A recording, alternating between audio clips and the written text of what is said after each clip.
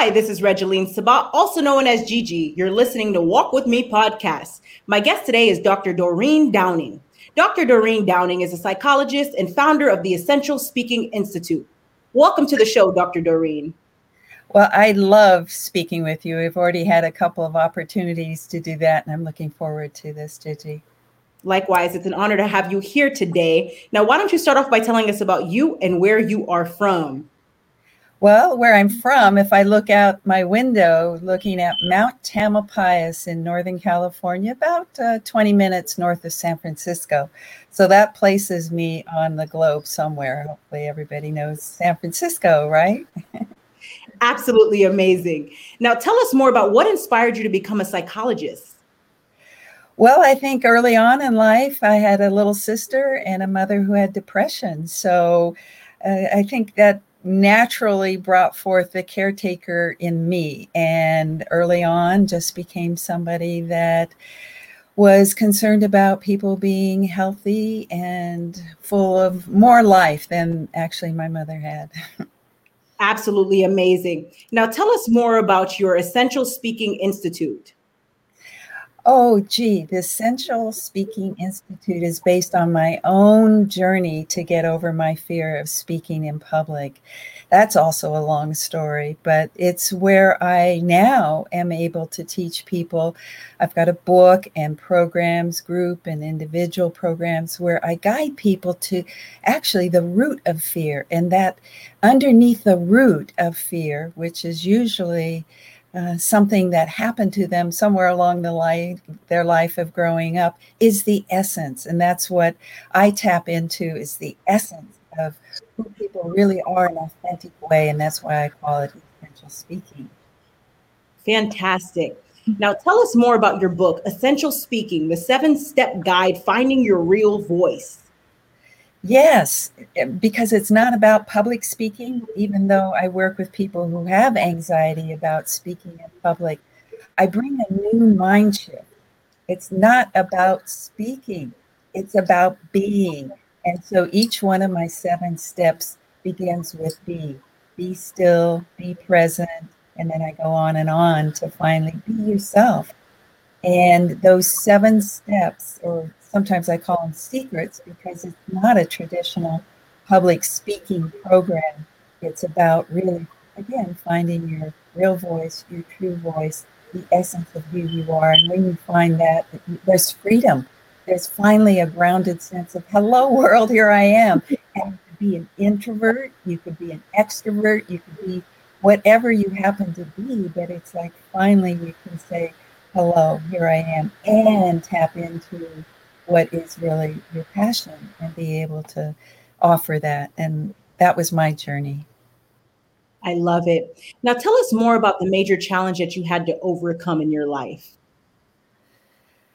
I would say at first, when I was invited to speak at a conference, and I already had my PhD in psychology, I already had a practice in Berkeley, California.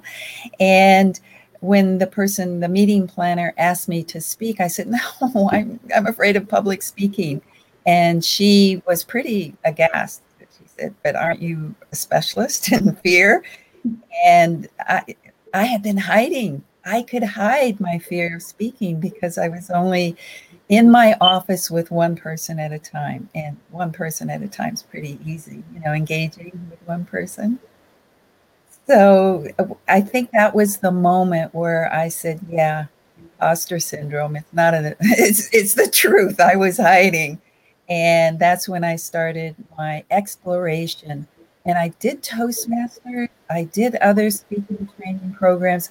I have to tell you, yeah, I got awards, but none of them got to an inner core where my fear was lodged. So I had to do a deep dive. And that's what I do with my programs, to go deeper underneath the whole idea about speaking to get at the roots.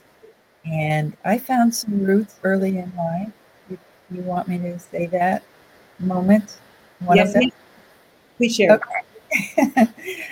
Oh, well, it's still kind of emotional because it's true. My mother had depression, as I said, And she had gone to the hospital, and she'd been there for a pretty long time in the 50s. You know, they went to state hospitals and probably got horrible treatment and care. But my grandmother, we lived with my sister and I lived with my grandmother. And when my mother came home, my grandmother would come over to us and make sure we were quiet as could be. You know, she put her hand over her mouth like that and say, shh, you know, you don't want your mother to go back to the hospital, do you? So that was one of the roots that I found where I went, oh, I can't speak up. I can't express myself. I can't be who I really am, you know, this joyful little 5-year-old ready to hit the world. But I had to quiet myself and be very still and not be expressive. I would say that was the root of my anxiety. But I wouldn't have found that because at first I was looking at speaking as a problem with making speeches, and that was not the truth.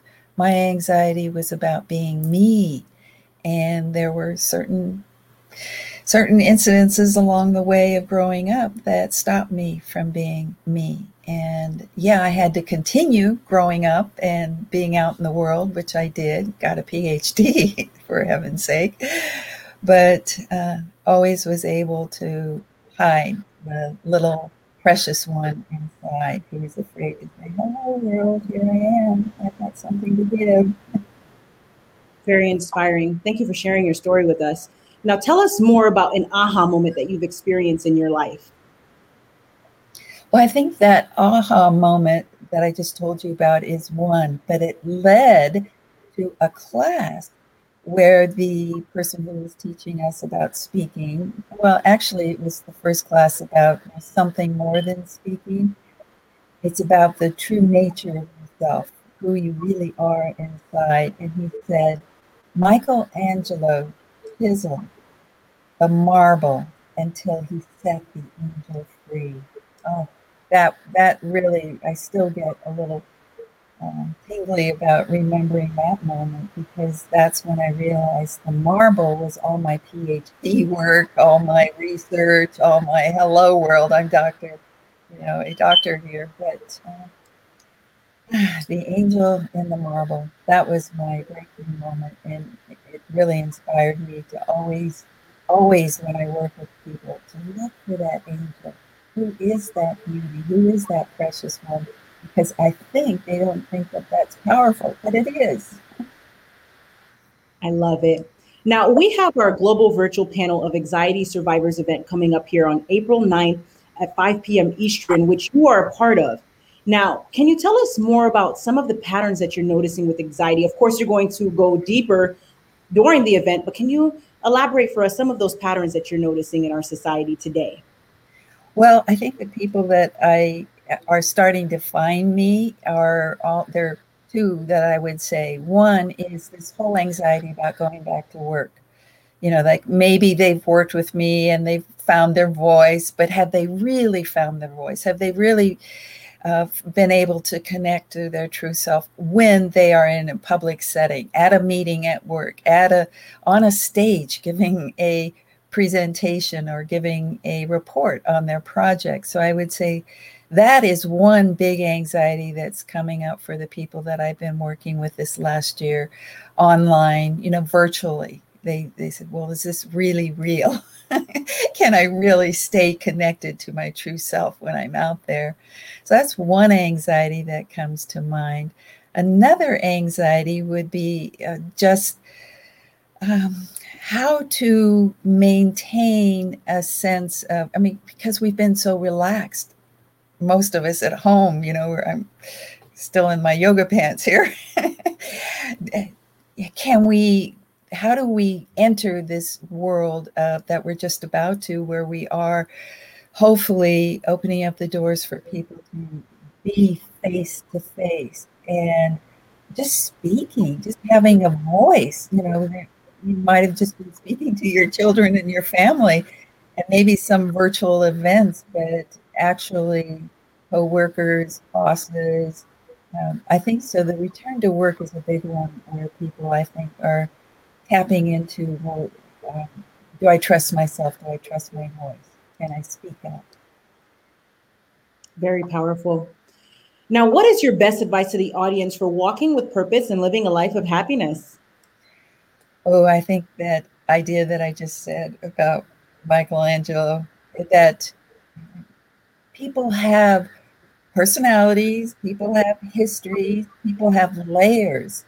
And when we encounter, I think there's the understanding that people have their own whole complex, and we can't make assumptions just because somebody may be in some kind of mood or behaving a certain way. We can't diss them. We have to, I think, bring more understanding, more listening, more compassion.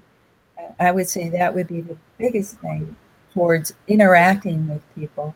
But the other, what I just said is, and I just went like this with my hands, is yourself, is having self-compassion for all your little, I don't know, anxieties that you might have, and to be able to, and now I'm wrapping my arms around myself, embrace the fears that you have, and know that they are real parts of yourself, and don't try and be a big girl or be, the professional one, and to notice and take care of all aspects. Your puzzles, take care of all pieces of the puzzle of our humanness, I would say. I love it.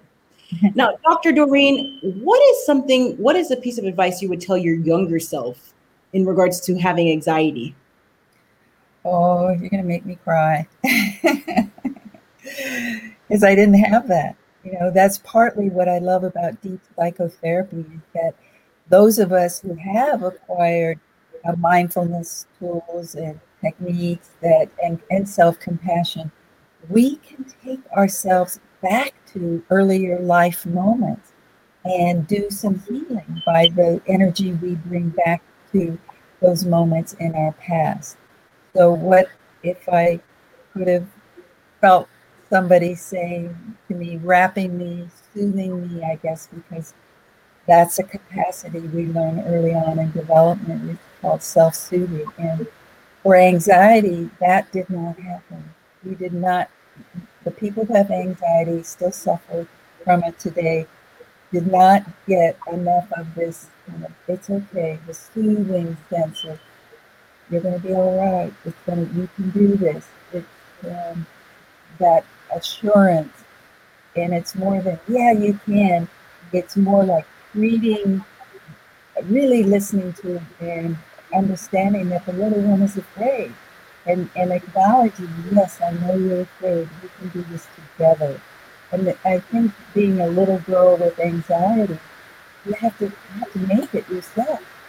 But making it yourself sometimes is just all about defensiveness and layers. I can do this. I think the more vulnerable part is coming along for the ride saying, I don't think I want to do this. So I want to reach more. I want to reach the part, or in people I work with, I want to reach those parts that are more tender. I love it. That is truly inspiring. Dr. Doreen, thank you for being a guest on Walk With Me podcast. Now, where can the audience find you? Well, the 7-step guide that I've talked about, that comes from my book, this, so people can find what my secrets are, would be, well, you just put it up, essentialspeaking.com. But if you want the guide, it would be Doreen7steps.com, Doreen7steps.com.